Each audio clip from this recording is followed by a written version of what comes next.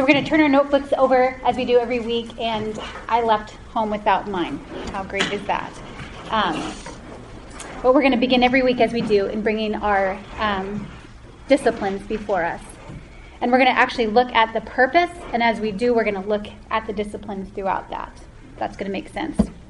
And I know it's easy at this time of the year to just kind of zone out, check out, because we've heard it every single week, but we want to be sure that that aim is in front of us, so that the aim is not here and we're shooting this way. We've missed our mark, so we want to be sure to keep that before us. So the Wellspring purpose starts out to equip and encourage the women of Grace Bible. And we're going to stop right there this morning. We can just be humbled by God's kindness, that God would place us in a body of believers with elders who want to equip and encourage us. We are well cared for here at Grace Bible Church, are we not? Do you remember from Scott's sermon in Acts that the elders at Grace Bible have been chosen by the Holy Spirit? Do you remember, too, that they are to guard against themselves? And they are serious about guarding their own hearts and about shepherding one another. And they're serious about how they shepherd the flock. This is evidenced in the many ways that they care for us, and I would dare say it's fair that they care for us in ways that we are even unaware of. The elders understand that the body of Grace Bible doesn't belong to them, but to the Lord Himself, who bought the body of Christ as His own. This is cause for us to give thanks to God for this good gift. The Lord has appointed faithful men to lead and protect us, and we want to make it easy for them to shepherd us. So now what is it that they want to equip and encourage us to do? See it in the purpose? To shepherd our hearts toward Jesus Christ with the Word of God. That's discipline 1. The faithful woman of God shepherds her heart worshipfully toward God, and in particular, the gospel. It's dangerous for us to be consumed with our own hearts, off by ourselves, without the Word of God. But we are to be diligent about bringing this heart daily before Jesus Christ, our Savior, and daily before His Word. It's the only safe place for us to examine our hearts, and the safest place to be transformed to be more like Him as we behold His greatness for who He is and what He's accomplished on the cross. That's why discipline 1 is worth fighting for. We must do everything we possibly can to keep God's Word before us throughout our day. And maybe you're in a season or a place where you need help to organize your day and manage your time so that it's the highest priority. Ask a sister in Christ. Remember Jacob's lesson from just a couple of weeks ago and be reminded of the great need we have for our hearts. Remember, he said, don't clean up the outside of the body while there's poison flowing through the pipes. And my desire to guard my heart is no guarantee that I will guard my heart. Our hearts need and must have continual guarding. And why do we shepherd our hearts toward Jesus Christ with the Word? In your purpose, so that we live out the gospel. Gospel-transformed lives. That's the result of spending time with Jesus and His Word. The gospel transforms us, and consequently transforms how we live, how we think, how we act, how we respond, how we serve one another, so that those in our home first, that's discipline 2, the faithful woman of God is concerned for those in her home and ministers to them with her heart fixed on God and His Word. And the result of this impact is how our purpose concludes, thus strengthening the church in its gospel purpose. Discipline 3, with a heart fixed on God and keeping her God-given ministry within her home a priority, the faithful woman of God steps into the church in every part of life to shepherd others toward God and the gospel. Remember, all of life is ministry. And remember here that these disciplines don't happen, they're happening simultaneously. We don't graduate from discipline 1, move on to discipline 2, and we've got that all wired, then we move on to discipline 3. We'll be pursuing these disciplines all at the same time. So as long as you and I think that how we shepherd our hearts is just about us, or only as big as our little world, the places we go and the people we see, we can become maybe content with a half-hearted pursuit of Christ.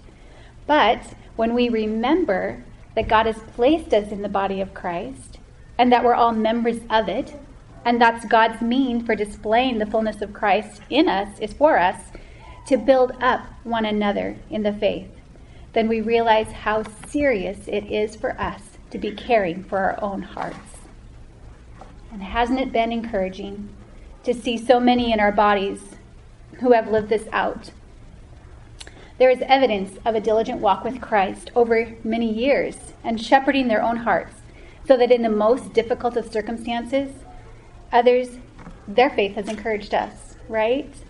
God has designed that our lives and faith in the Lord builds up one another's faith. It builds up our church and the church body as a whole. Today we're going to be looking more closely at discipline 2 as we look at Proverbs 14:1. So let's pray before we get into that part. Lord, we are thankful. We were guilty, but we are pardoned by grace. We've been set free. We were ransomed through the blood you shed. We were dead in transgressions, but life you brought to us. I'm reconciled through mercy. To the cross I cling. Oh God, what gracious and kind things you have done for us. And the first and foremost is our salvation, is choosing us to belong to you. Rebels who were in great opposition to you, running from you, and had no desire for you, no thought of you. But because of your great love for us, you sent your Son to die in our place, to take our penalty upon his back.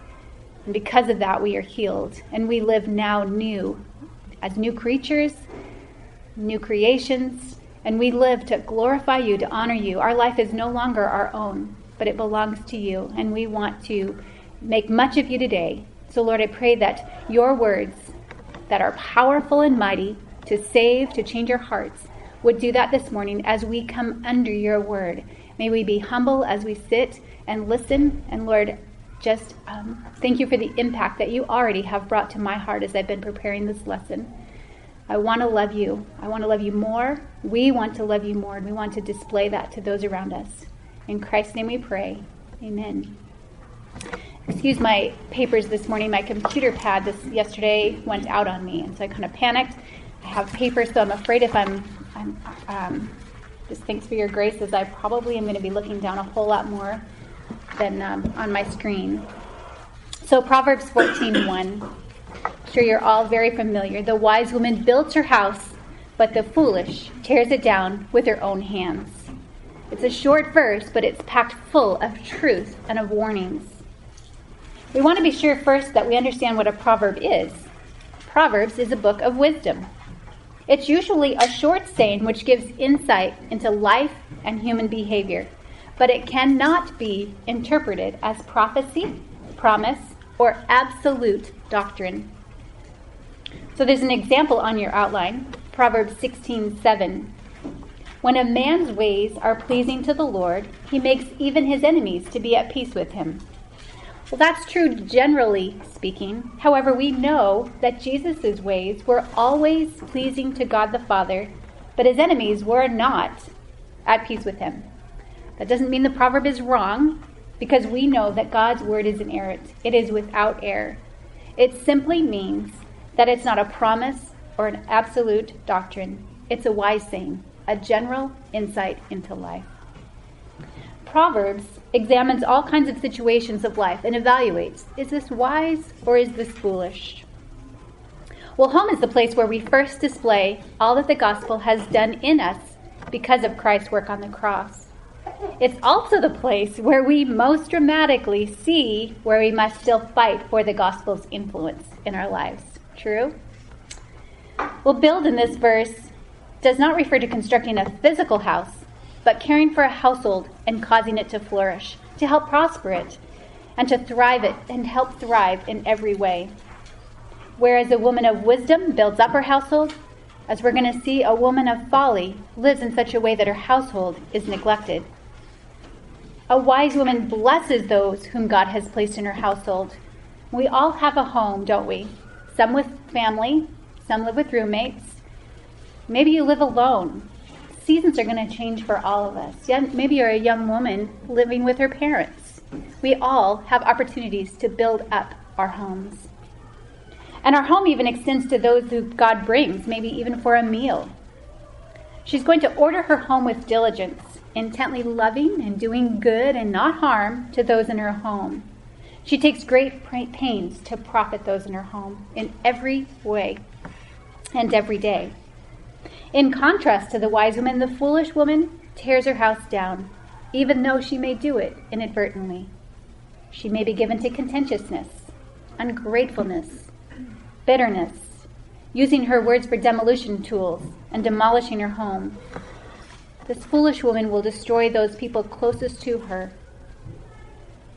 We might envision the foolish in regards to a home as a large wrecking ball swung from a crane into a home or a building that destroys the home in an instant. You've all seen that.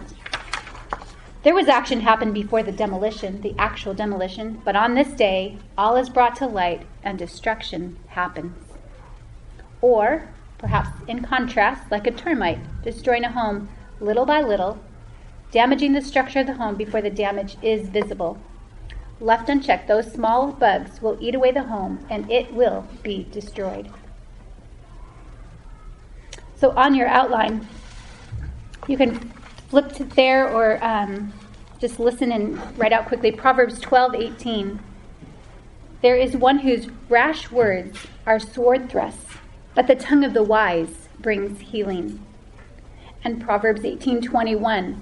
Death and life are in the power of the tongue. We possess that. And we find in 1 Corinthians 1:30 that although the message of the cross is foolishness to fools, to those who are perishing, it is the power of God for salvation to those who believe. Christ has become, for the believer, wisdom from God. And we're going to see that. Would you turn with me, though, to Proverbs 2, 1-6. Here's a strenuous call for a search for wisdom. My son, if you receive my words and treasure up my commandments with you, making your ear attentive to wisdom and inclining your heart to understanding. Yes, if you call out for insight and raise your voice for understanding, if you seek it like silver and search for it as hidden treasures, then you will understand the fear of the Lord and find the knowledge of God. For the Lord gives wisdom. From his mouth come knowledge and understanding. Well, it goes on to tell us the value of wisdom in that chapter. So we learn there that wisdom comes from the Lord. Here we see that we participate in pursuing and growing and obtaining wisdom.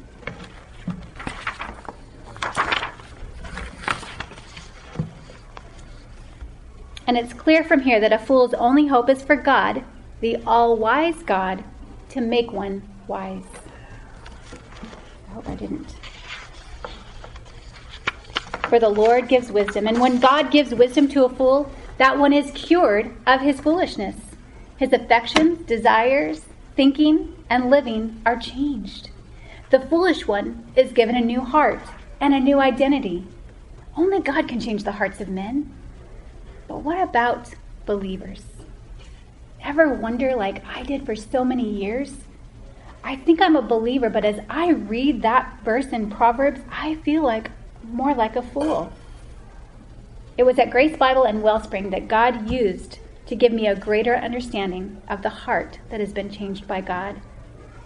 We're talking about the mixed condition. And we're going to see that played out as we go further in our lesson. There is the one who, as a fool, is without Christ. That's the definition for a fool, is one without Christ. He has a life characterized by foolishness, one who has not been saved by God. As we read Proverbs and the whole book, all of God's word, and evaluates our hearts as one who has been saved by God and still battling the sin of foolishness. That's the mixed condition. The Christian's life is not characterized by foolishness, though the residue of foolishness is in our hearts. But we remember, as an encouragement, the power of sin has been broken, and the penalty of sin has been paid by Christ, but the presence of sin still remains. We have sin's residue in our hearts. There's still foolishness, to be sure. Do you ever feel as though you're becoming more sinful as you grow closer to the Lord? That's because we're made more aware of our sin against a holy God as we learn more about him and grow in love for him. In reality, God is purifying his beloved bride. And we praise him for this. This is a gift that we can recognize and turn from our sin. He's made that true for us. So when we see fool in Scripture, we ought to think two things. One, this is one whose only hope is for God to give him a new heart, or this is one who knows God but is acting foolishly at this moment. Is flesh ruling? We're going to look at Galatians 5 a little later, but the description of the one who is walking in the flesh versus the one who's walking in the Spirit is found there. So we're talking about one characterized by one or the other. As the believer, we're going to display some of the deeds of the flesh, but not characterize that by them. Proverbs is not speaking to us as followers of Christ about our salvation. This is not about salvation. We are no longer fools because God the Father has adopted us as his children. But Proverbs evaluates that residue of sin in our hearts. And so when we see ourselves in Proverbs as we bring our hearts before God's word laid bare before him, and we see wisdom in our lives, we praise him. That's his grace in our lives. And when we see foolishness there, we look to God's grace in the gospel for the power to turn from foolishness and to walk in wisdom once again. The stage has been set as we look at the contrast between these two kinds of women, the foolish and the wise. The wise woman, fully dependent on God and his word, builds up, figuratively speaking, the prosperity of her home. So the descriptions of wise women in Proverbs 11:16a, and this is just a few. A gracious woman attains honor. Proverbs 19:14, a prudent wife is from the Lord. In Proverbs 31:10 and verse 30, an excellent wife who can find, for her worth is far above rubies. Charm is deceitful, and beauty is vain, but a woman who fears the Lord, she shall be praised. What makes this woman excellent? It's the fear of the Lord. And on your outline, we're going to see two important characteristics of the wise. The first blank, the wise woman listens well. The wise woman is teachable. There's an eagerness to receive instruction and learning, as well as rebuke and discipline. Does this describe you and I? A wise woman is in a full-on pursuit to grow in her understanding and to grow in her grasp of the gospel. This woman continues to saturate herself in gospel truths and realities and strives to know them more and more. She seeks to remember that all have sinned and fall short of the glory of God and are justified by his grace as a gift through the redemption that is in Christ Jesus. A wise woman has nothing to dread because she's drawn upon the cross of Christ. She belongs to him. This woman who trusts in Jesus no longer comes to him in her own righteousness, of which she has none. She comes in his righteousness. And the deeper our understanding of our own sin and the holiness of our God, the sweeter the mercy, his mercy on the cross becomes. The more bitter sin becomes, the sweeter love for Jesus becomes. She listens well because she is eager to know God and to pursue him. I'm going to go on with on our outline, the descriptions of a wise woman. Proverbs 8:33, a wise woman heeds instruction and doesn't neglect it. Proverbs 9:8, she loves the one who reproves her. Is that how we respond? You see, we don't see our blind spots. We need others to help us. God uses others in our lives to help. We are instruments in the Redeemer's hand to be used to fulfill his purposes in one another's lives. Proverbs 10:8 and Proverbs 15:31. A wise woman receives commands and she listens to life-giving reproof, unlike the babbling fool that will be ruined. Proverbs 19:20. A wise woman listens to counsel and accepts discipline. A wise woman, when she is taught, becomes wiser still. And Proverbs 8:34, a wise woman also listens to wisdom. We see that a teachable spirit begins with a spirit of humility. It's a spirit that recognizes that we, like Paul, are the greatest of sinners. And you have Galatians 5:22-23, the fruit of the Spirit, characterizing the wise woman. A teachable spirit is descriptive of a woman who knows she needs to change and grow and is eager to do that. It might even be inviting others to speak into your life. You might ask, what do you see in my life that you think I don't see? That's humbling, but that is seeking to grow in wisdom. The second blank on your outline, the wise woman speaks wisely. Proverbs 16:23, the heart of the wise instructs his mouth. And Jesus made the same point in Luke 6:45. The good man, out of the good treasure of his heart, brings forth what is good. And the evil man, out of the evil treasure, brings forth what is evil. His mouth speaks from that which fills his heart. And our wellspring verse, Proverbs 4:23, above all else, guard your heart, for it is the wellspring of life. Challenges will come. You and I will sin, and we will be sinned against. Trials will come. Do you know that even prosperity is a great test of what is in my heart? Whatever is in my heart is going to be revealed. We want to purpose together to spend ourselves to be filled with the gospel of Christ, so that what spills out is gospel, realities, and truths, and others will be drawn to him because of that. It was so great that Scott shared with us last week the sample prayer. I had it in my lesson and then took it out. One of the paragraphs again reads, I desire my heart and mind to be filled with you because of what your word reveals to me about you. I long for you to spill out of me into my home and wherever you lead me today. All who come in contact with me today must interact with a woman whose heart has drawn near to you. Their best hope for salvation or for growth in the gospel will come from one who has searched for you in your word and gazed upon your Son in the gospel. We are useful to the Lord as we submit ourselves to him through his word. Look at what Scripture says about our words as we continue on, starting in Proverbs 10:19 on your outline. A wise woman restrains her lips. A wise woman isn't rash, but rather her tongue brings healing. There's Proverbs 12:18 again. A wise woman's teaching is a fountain of life. It turns away aside the snares of death. A wise woman's lips protect in Proverbs 14:3. A wise woman makes knowledge acceptable, and her lips spread knowledge. Like an earring of gold and an ornament of fine gold is a wise reprover to a listening ear.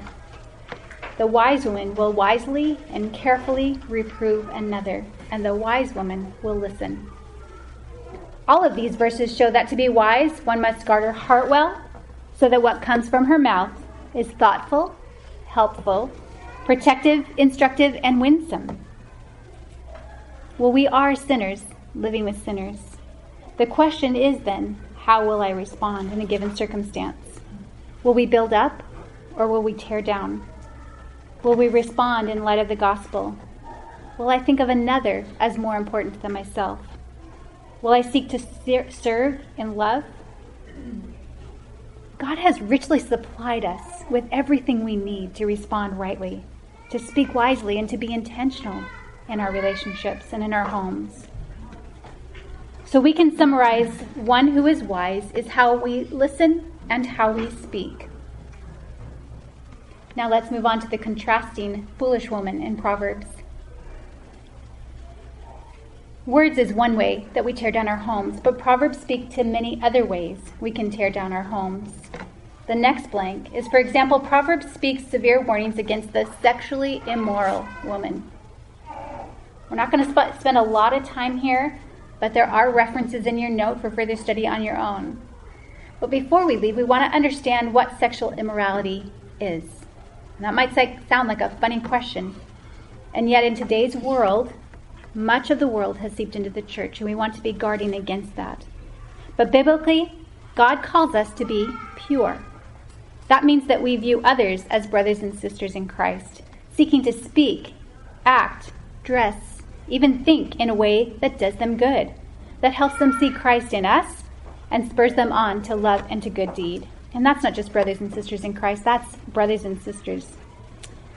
The only relationship that's to go beyond that is if we are married to that one man. And in that context, sex is good. It is not immoral, it's pure, and it's God-honoring. But bringing sex or being sexually provocative or immodest in the way we dress, or as Jesus said, even thinking sinfully, sexually about another person is immoral. But like any sin, sexual immorality is birthed in our heart. Even if we think we aren't behaving in a way that is immoral, we still need to check our hearts. We need to be suspect of our hearts. So we can ask ourselves questions like, where are my affections? Do I desire what I shouldn't? Am I content with what God's given me or He hasn't given me? Am I conducting myself in a way that's loving in my dress, in my conduct, in my speech? Those kind of questions can help us identify if there are any roots of sexual immorality in our hearts. And we must be careful to guard our hearts by what we watch and what we read, what we listen to. There's a lot of worldly views that penetrate the TV screens, movie theaters, New York bestsellers, and social media. It's nothing less than sexual immorality. Though they may use some beautiful music and some beautiful actors and actresses, it is vile and it is wrong. In guarding our hearts, it's about what we allow in and what we keep out. And I ask myself, as I ask you, how are you doing? Ladies, we must not be entertained by what Christ has died for. So we want to be guarding. The next blank, Proverbs also warns against idleness throughout Proverbs. Idleness tears down our homes. Here are some questions for a check. Whom do I serve? Am I a hectic sluggard? Busy, busy, busy, and never accomplishing the important? Do I neglect priorities that God has given me? Or do I do what I want to do? Laziness or idleness also tears down. It's characteristic of a foolish woman. It's rooted in self-love. It's the ability to take myself off the hook. It's a willing to permit ourselves not to do the things we know we should do. It's believing that good things are going to come my way and I don't have to work for them. It's opting for what is comfortable for myself rather than what is best for others. One way this can be seen is in the discipline of our children. Raising children is hard work. I'm speaking to the choir here. And my eye must be on what is best for my child and not my own pleasure or comfort at the moment. Laziness is always self-focused and self-excusing. It is undisciplined and unmotivated. It expects more from others than we require from ourselves. Laziness demands good things without willing to invest in them. So these warnings are serious, and the references are in the notes for the immoral and idle woman for further study. Today we're going to focus on contentiousness, to be ready to use our words to build up rather than to tear down. Remember, our tongues have the power to heal and the power to destroy. So, number 3, a contentious woman. The definition of contentious is to be given to angry debate, to be quarrelsome, strife or discord. Proverbs 19:13. The contentions of a wife are a constant dripping. Proverbs 21:9 and 19. It's better to live in a corner of a roof than a house shared with a contentious woman. It's better to live in a desert land than with a contentious and vexing woman. And the word vexing is to provoke or to stir up, to irritate, distress, debate and anger. It might look like one who wants to have the last word. Proverbs 27, a constant dripping on a day of steady rain and a contentious woman are alike. He who would restrain her restrains the wind and grasps oil with his right hand. One of the most sobering examples of contentiousness in the Word is seen in the Israelites during their wilderness wanderings. See if you identify yourself with them. I'm certain we all can. So let's turn to Exodus 17, verse 1. Exodus 17. Then all the congregation of the sons of Israel journeyed by stages from the wilderness of Sin, according to the command of the Lord, and camped at Rephidim. But there was no water for the people to drink. So they have a real need. They need water. But the problem we're going to see is in their response to the need. Therefore, the people quarreled with Moses and said, "Give us water to drink." And Moses said to them, "Why do you quarrel with me? Why do you test the Lord?" Do you ever find yourself complaining like this? Grumbling and complaining about the weather? We can find so many things. Grumbling and complaining are signs of contention, and we tear down our homes and relationships when our heart is filled with discontent. Thankfulness cultivated in our hearts kills contentiousness. Thankfulness cultivated in our hearts kills contentiousness.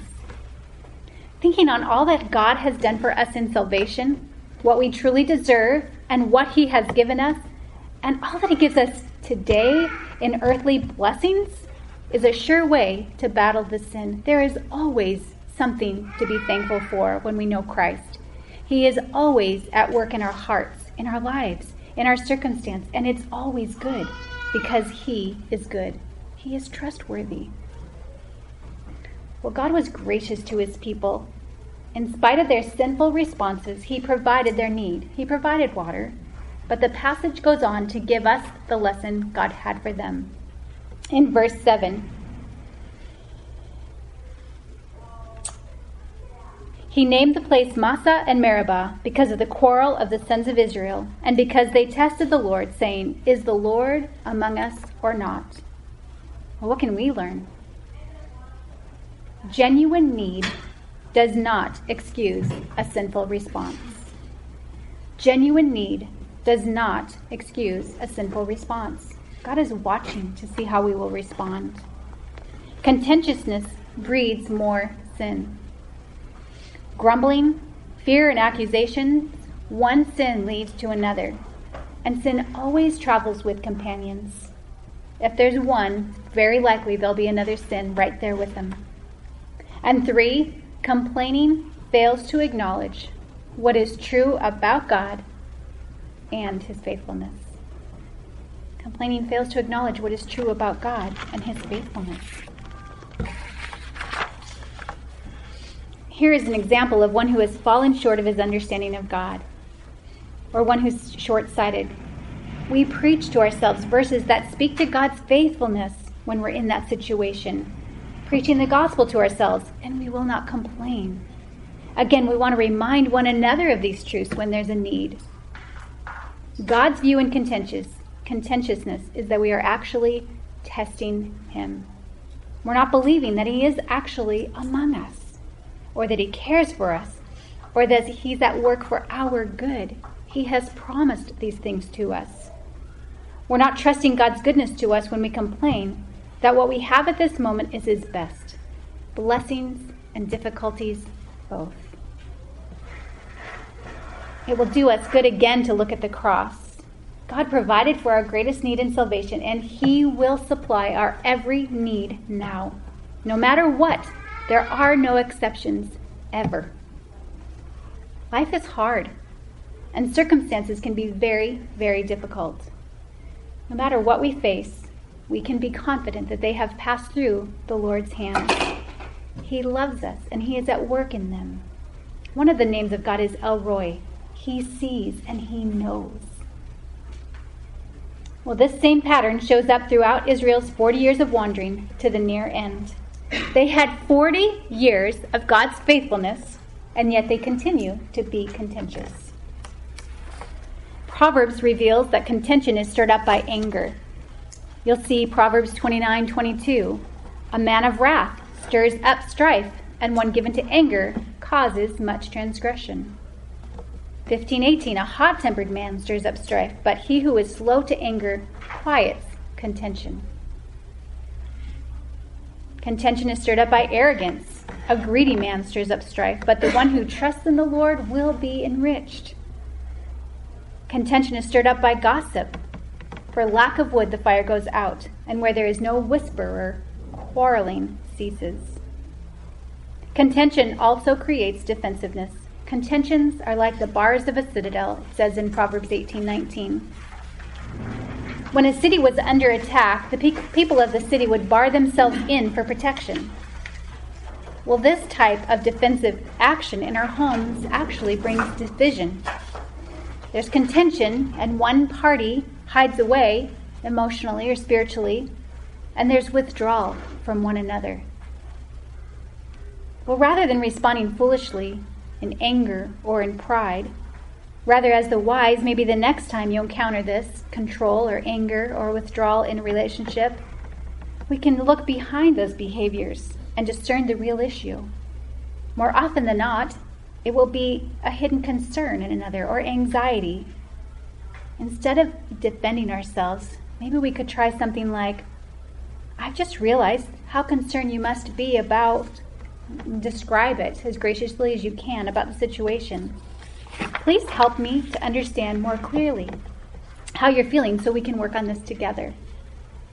The more quickly we address one another with gentleness and kindness and the love of Christ, the more often we're going to see a positive result, because our aim is to please the Lord. And who among us has not been hurt by words of another? Who hasn't regretted something that we ourselves have said? Who can say, my words are always appropriate to the situation and they're always kindly spoken? None of us. So we want to be gentle with one another. I hope you're seeing how we can build up if we are, as we are diligent to bring our hearts to God and to His Word. You see, the more our eyes are turned to Christ, the more diligently we are pursuing Him, the more we gaze upon His character and see His glory, the less we're going to desire to sin. We're going to grow in holiness. I don't believe any woman wants to tear down her home. It's not something we want, but many women do, because it's the aim not to glorify God, but self. We're driven more by personal gain, personal desire, than God's glory, and our homes are torn down.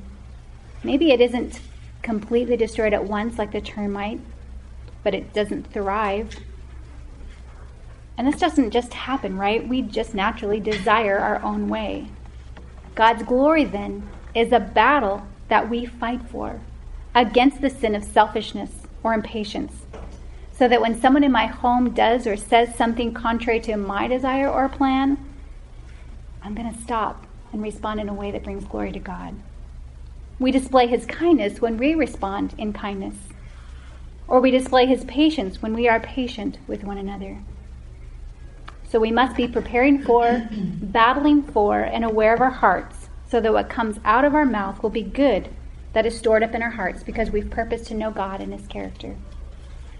Through our attitudes and our words and our behavior, we have the power to bless and build up the lives of those around us, and we have the power to tear down and destroy, as we have said. In the beginning was the Word, and the Word was God. The Word was with God, and the Word was God. We learn here that Jesus is the Word. He's the only hope for our words. Apart from Him, we can do no good thing. Paul Tripp writes about speaking redemptively. It's about choosing our words carefully. It's not just about the words we say, but also about the words we choose not to say, or the timing of those words, or the tone in which we speak those words. We want to refuse to let our talk be driven by passion and personal desire, but communicate instead with God's purposes in view. Are we prepared for what sanctification will cost? Sanctification, remember, is the process of becoming more like Christ. It's going to cost an intense narrowing of our own interests on earth and an immense broadening of all of God's interests. Sanctification means intense concentration on God's point of view. It means every power of my body, soul, and spirit are chained and kept for God's purposes only. We need him. God's wise redemptive purpose is to use relationships as a workroom for our ongoing work of sanctification. In all relationships, hearts will be exposed and changed as we come under him in submission to his words. We can trust him. He has promised to finish the work he has begun in us. We say it often, our God is mighty to save. And Christ doesn't, and his might doesn't lie in making us a believer and then leaving us to fend for ourselves. But he who begins the good work will complete it. That is encouraging. Instead of demanding change in one another, we want to learn what it means to speak redemptively in the face of hurt and disappointment and failure, in order to build up our homes and to bring glory to God. What does it mean for us to choose our words, to speak redemptively, to forsake contention? Let's look at a couple passages that point us in that direction. Both passages define what it means to choose our words so that we may be part of what he's doing. Galatians 5, we're going to be starting in verse 13. You, my brothers, were called to be free, but do not use your freedom to indulge the sinful nature. Rather, serve one another in love. The entire law is summed up in a single command: love your neighbor as yourself. If you keep on biting and devouring, watch out, or you will be destroyed by one another. Do not use your freedom to indulge the sinful nature. Rather, serve one another in love. Are our relationships shaped by the rule of love? Are they showing forth the servant posture we are called to? We seek God to reveal how we could be used to encourage one another and support what he is doing in the life of another and in my own heart. We want to obey God when he says, spur one another on to love and good deeds. We make it our aim to look for ways to comfort, encourage, warn, and teach another. It's important to view the difficulty as an opportunity to minister God's grace. We have a chance to make in this moment of disagreement or fear or whatever it is before us with another. We look to serve and not to be served. This builds up our home and our body. Either I'm living as a servant of the Lord and accepting his call to serve those around me, or I'm living to gratify my own sinful nature and expecting others to gratify that as well. And James 4, 1 and 2 explains our desires, how they affect the dynamics of a relationship. What causes fights and quarrels among you? Don't they come from your desires that battle within? You want something, but you don't get it. And in Galatians 14, again, the law is summed up in a single command: love your neighbor as yourself. This also offers a significant insight.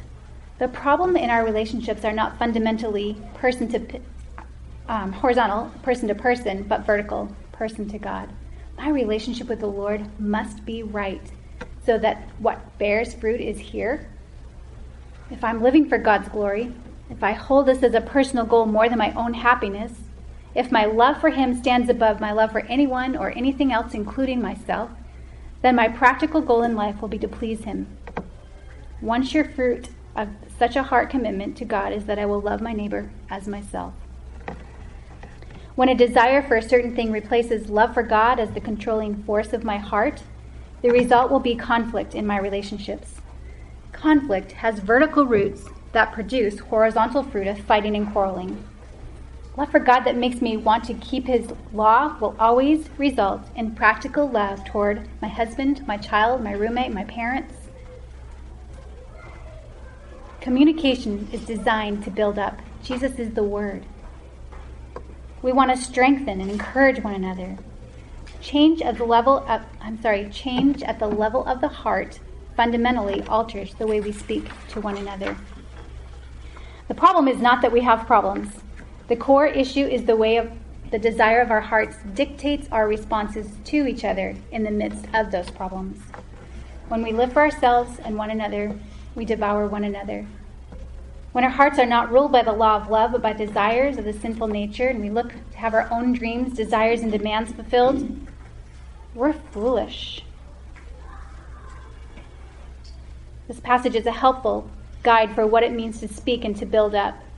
And remember the circle chart that we had? That is a great reference to go back to, or transformation of man chart. Those are helpful tools to recognize our sin, and to help us remembering truth that leads us in the way of the Lord. As long as indwelling sin remains, there will be a war within our own hearts. We live aware of this conflict because to forget that presence and power of indwelling sin will immediately lead to problems in our talk. Never giving in to the desire of the sinful nature as we talk. All of us wrestle with conflicting desires when something has gone wrong. We may desire that an appropriate, godly solution be found, but other desires are operating as well. We may desire to shift blame or separate ourselves from responsibility. We might desire to rehearse all the other times this person has hurt us or failed us. We might desire to share the failure of this person with another. We might be jealous that someone is getting more attention than we think we deserve. We might feel bitter and filled with hatred towards someone who has consistently failed us. We build our relationships and our homes up by saying no to any of this communication that will flow from these desires. We don't speak first by examining the situation. We begin first by examining our own hearts. Building up our home means to speak in a way that is contrary to what the Spirit is seeking. The most important thing in my life, our lives, is the completion of God's work in me and in others. We never want to obstruct what He's doing as a Redeemer in the little moments of life. We want to recognize that those moments belong to Him. They are the workroom in which He is doing His work of sanctification. If I'm seeking to live consistently with the Spirit's work in me and not give room for the enemy, I must be willing to examine my talk with the mirror of the Word of God. We all want the words of our heart and the words of my mouth and the meditation of my heart to be pleasing to the Lord. So we daily bring ourselves before His Word. You see, the greatest way to build up our home is to have a thriving relationship with the Lord, to be so near to Him. And we do that throughout the day. We do well to pay attention to our hearts. How do I respond in this situation? Why? What is going on in my heart? Are my words building up or tearing down? It's clearly one or the other. How about the cold shoulder or not speaking but thinking wrong thoughts? That's just as damaging, because all are rooted in the heart.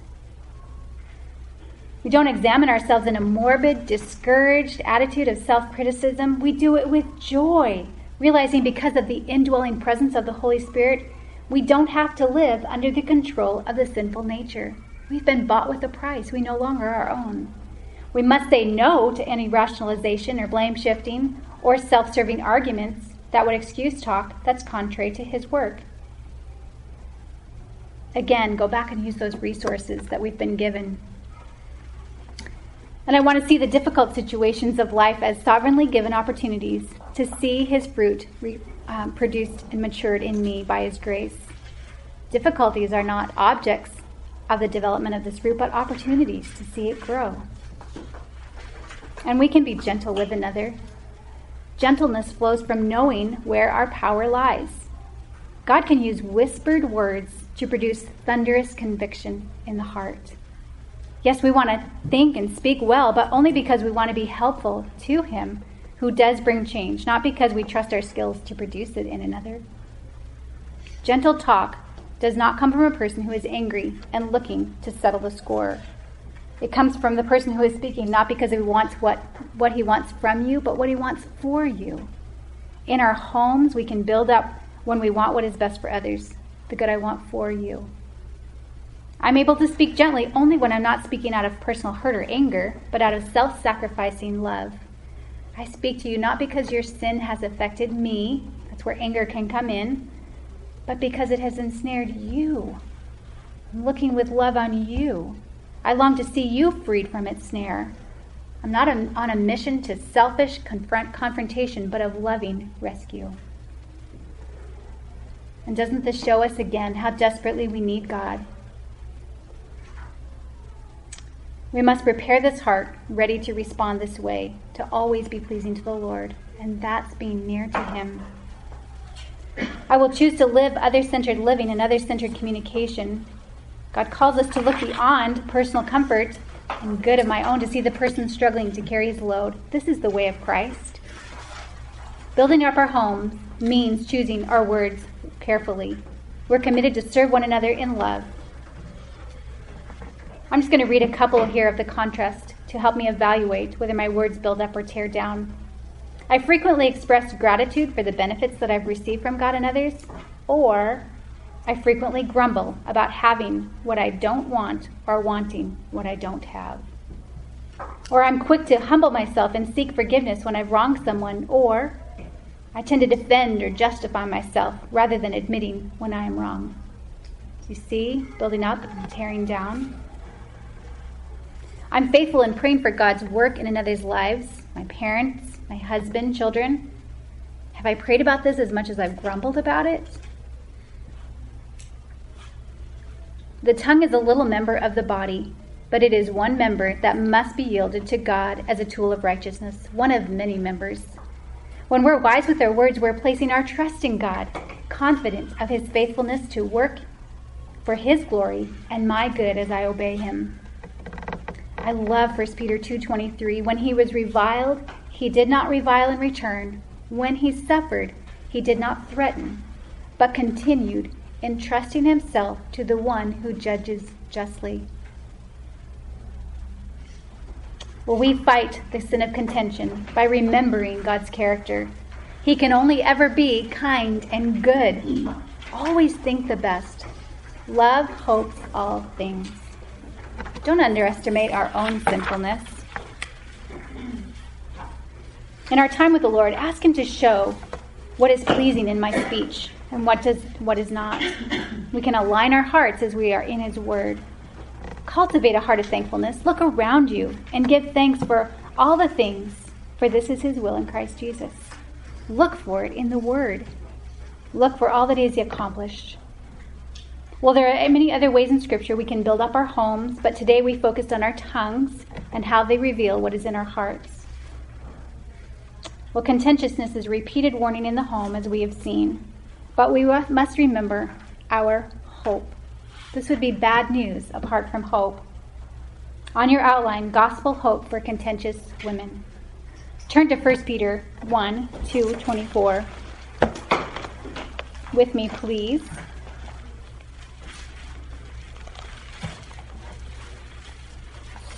And he himself bore our sins in his body on the cross so that we might die to sin, immorality or idleness, contentiousness, and live to righteousness. And be thankful, contented, peaceful women. For by his wounds we are healed. We've been forgiven. We are new creatures in Christ. Thinking on and praising the Lord for his character and for the gospel is another part of shepherding my heart throughout the day. The gospel helps me move from a performance relationship with God to one based on the sinless life and sin-bearing death of Christ. It reminds me that from God's point of view, my relationship is not based on how content I am, how good or bad, or how wise or foolish I am, but upon the perfect goodness and death of Christ and the resurrected Savior. The gospel frees me to honestly face and acknowledge my sin. You see, if I don't see my sin or acknowledge it, I will not see my need for him and continue to trust in self-righteousness. The good news reminds me that God no longer counts that sin against me. Our Father is loving, and he is a kind master. Ladies, tearing our home down takes time, little by little here, little there, like the termites, or there are times that great ruin happens quickly, like the wrecking ball. Great damage takes place, and it takes much time to rebuild. Maybe it's for a time unnoticed, words said or not said. Romans 12:2 tells us, don't be conformed to this world, but be transformed by the renewal of your mind. If we are thinking thoughts consistent to the world's ways, like being annoyed or disappointed or prideful, those are the kind of words that are going to come out of our mouth. Christ calls us to renew our minds, to think like Christ. That is part of shepherding our hearts throughout the day. Sin left unchecked and swept under the rug or hidden in a closet looks okay, but there's a fire smoldering, and it will soon erupt into a huge fire. The house is destroyed. Oh, for grace that we would be builders of our homes. There will be times that we see the residue of foolishness in our hearts, revealed through our thoughts and words. What spills out of a cup of coffee? Coffee. And what spills out of my heart will reveal what is there at any given moment. Praise God for the ability to see and turn from our sin. As you and I are diligent to renew our minds with Scripture, rather than being more familiar with the voices of the world, by knowing God and showing our love for Him by obeying His word, we can build up our home. This building up of our home not only builds our home, but it builds up each other's homes. And it builds up the body of Grace Bible Church and the church at large. We can influence our country. The way we live our lives, it says in Titus 2, is to be a demonstration of the jewel of the gospel truth. Titus 2:10b says that in everything that we might adorn the doctrine of God our Savior. We can be women who speak redemptively. Christ has equipped us to speak to build up. The gospel is a call to forsake living according to the cravings of the sinful nature so that we might live for Christ. I hope that we've seen a little more the importance of being diligent to bring our hearts to the Lord through His word. We see the more we look at Christ, the more we pursue Him, the more we gaze upon His character, as I said, the less we desire to sin. We're going to grow in holiness. You see, when I see in the word that God does not treat me as my sins deserve, as it says in Psalm 103:10, and being in His word I recognize and see my sin, I learned that He is kind also, and that He is full of love and mercy, and He's quick to forgive that sin. That compels me to love Him more and to pursue holiness. 2 Corinthians 5 says that for Christ's love compels us, because we are convinced that one died for all, and therefore all died. And He died for all, that those who live no longer live for themselves, but for Him who died for them and was raised again. So let us pursue Christ diligently this week, that we might be wise women whose affections are for Him and whose trust is in Him, who is our Savior and our King, and who is the Word, that our heart homes might be built up for His glory. Let's pray. Oh Lord, You bore our sins in Your body on the cross so that we might die to sin and live to righteousness. For it is by Your wounds that we are healed. Oh Father, how gracious and kind You are. You continue to bless us with blessings despite our sin daily against You. You continue to love us, and You are quick to forgive.